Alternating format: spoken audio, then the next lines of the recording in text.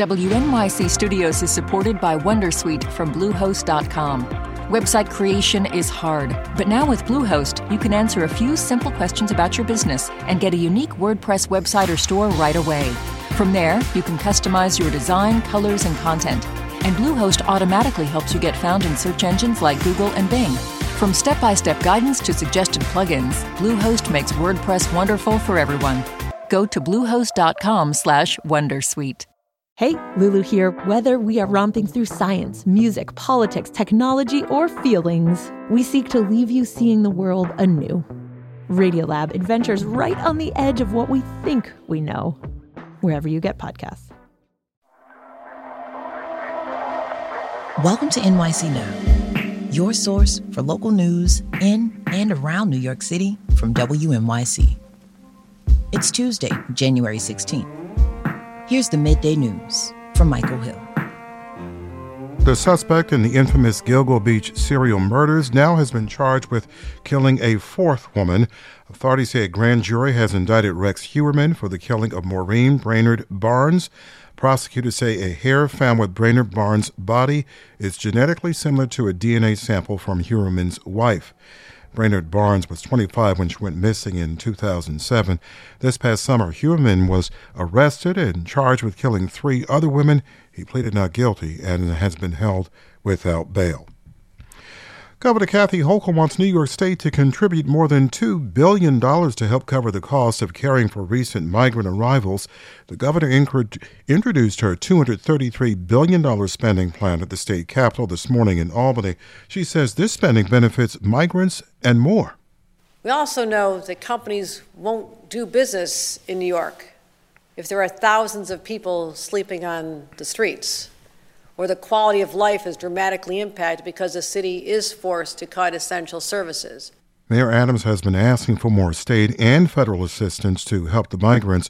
Governor Hochul also says because tax forecasts came in higher than expected, the state is able to close a budget gap.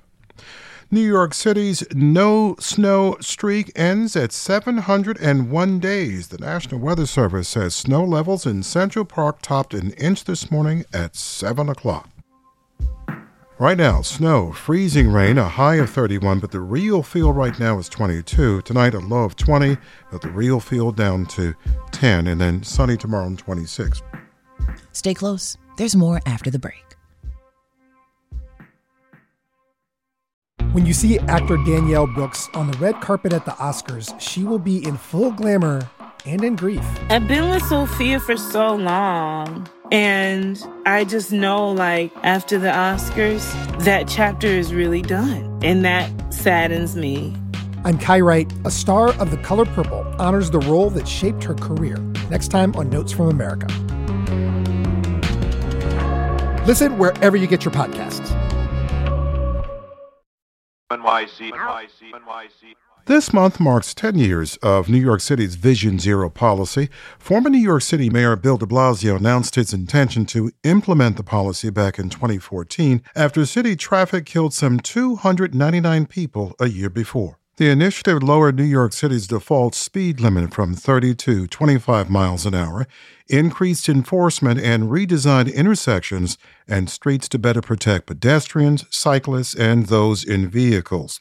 Yet over the last few years, the number of traffic deaths has not seen a major decline. In fact, the number of deaths never dropped below 200 in a year.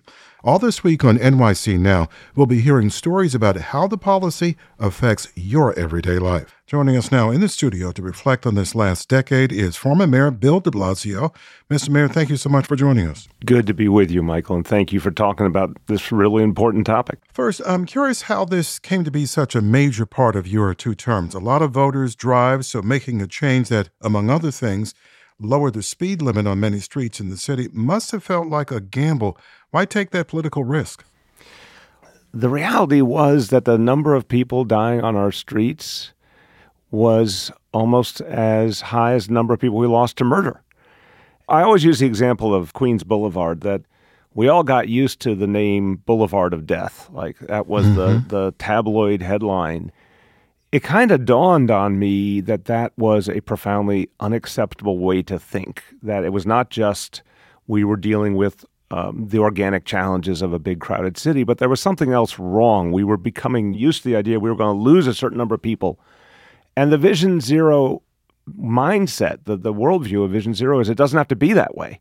Mr. Mayor, everywhere we turn to in the city, we see e-bikes and other micro-mobility devices. You signed a law in 2018 clearing the way for more pedal assist bikes. Do you think streets are designed to accommodate the amount of e-bikes and mopeds that are out there now? No, I think it's a real challenge. I signed that law because it was necessary to recognize that the reality on the ground had changed. And Albany also acted, I think, a little quickly to start to legalize the different forms of micromobility before we had ideal regulation and safety rules in place. So we were playing catch-up, honestly, as a city and trying to reckon with a new reality. I've heard over the years, especially from seniors, how vulnerable they feel. So I think it's important to sort of say, okay, we need micromobility, but it's a real different ballgame than what we were dealing with city bikes. It's a much more complex reality, and I do think we need tighter safety rules. These last 10 years, as I said in the introduction, we never got below 200 deaths from traffic per year. What do you think it's going to take to make this city get traffic deaths down in a major way?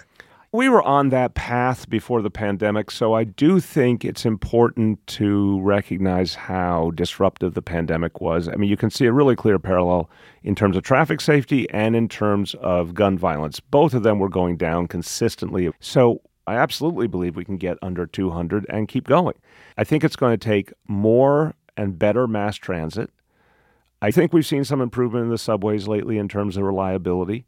I think it's going to take continuing to innovate with bus service, making it faster, things like select bus service and busways. I think there's a lot of room for ferry expansion with NYC Ferry. And then there are people who violate the law regularly with their cars, and I'd like to see just a real tightening up of the laws to make consequences much clearer to those who drive recklessly and endanger other people's lives.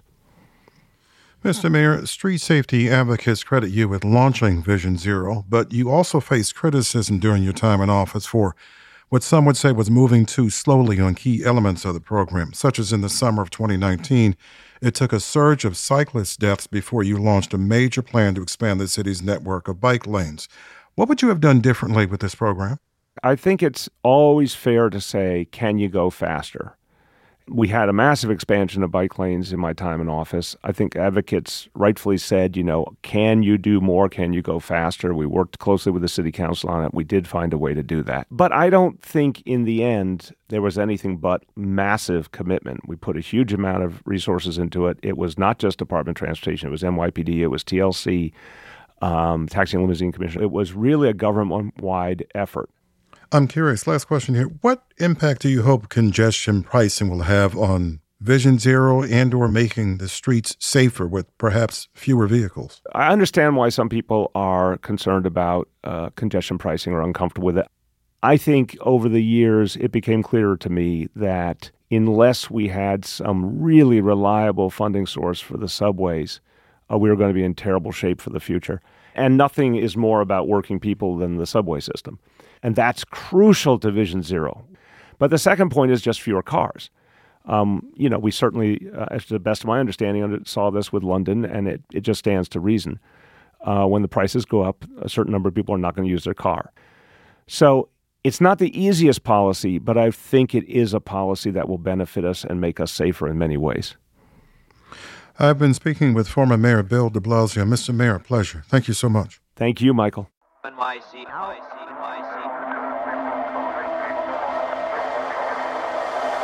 It's been 10 years since former Mayor Bill de Blasio announced Vision Zero, setting a goal of no traffic deaths in New York City. One of our producers and I recently asked New Yorkers their thoughts on traffic while standing along one of Brooklyn's busiest roads. To understand the promise and failure of Vision Zero, look no further than Atlantic Avenue.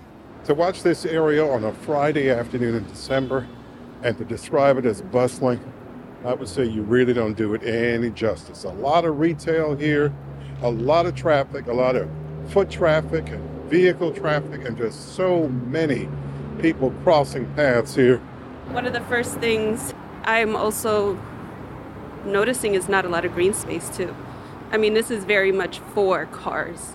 Yeah, as wide as the streets are, I would say it is. Atlantic Avenue is a 6-lane road stretching from the East River to Jamaica, Queens.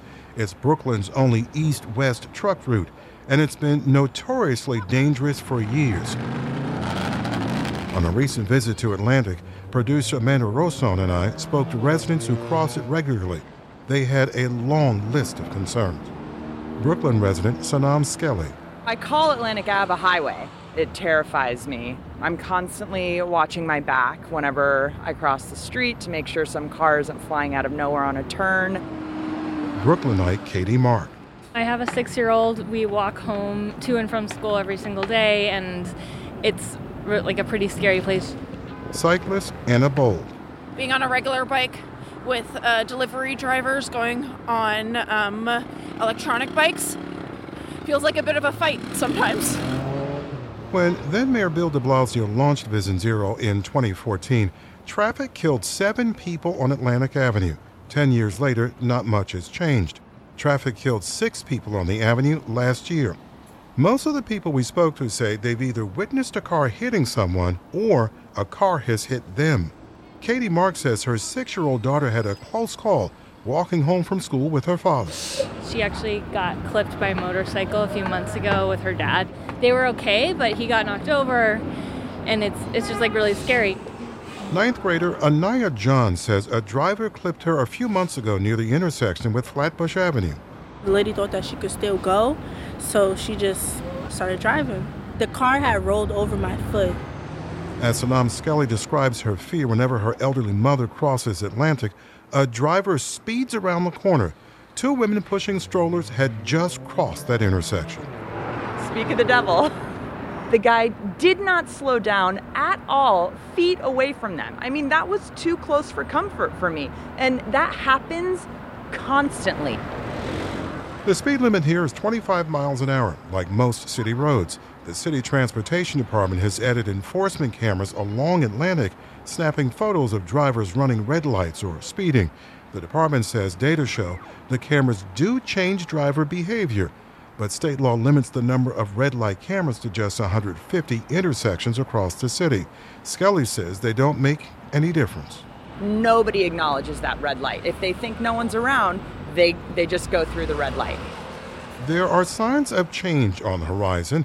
Local council member Crystal Hudson is pushing for a rezoning that would transform the street. That was one of the big priorities as part of this rezoning plan, was to make sure that we had tangible improvements for the Atlantic Avenue corridor that runs through my district.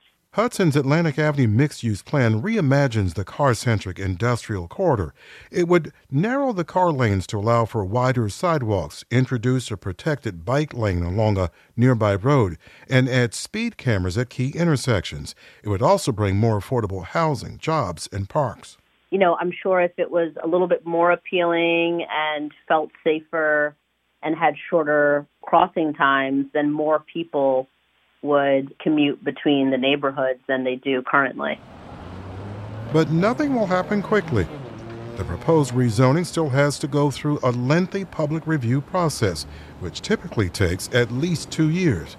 For many Brooklynites who rely on Atlantic Avenue, the changes can't come soon enough.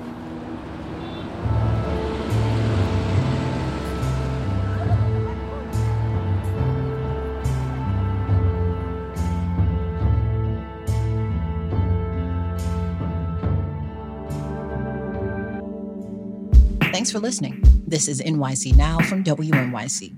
Be sure to catch us every weekday, 3 times a day, for your top news headlines and occasional deep dives. Also subscribe wherever you get your podcasts.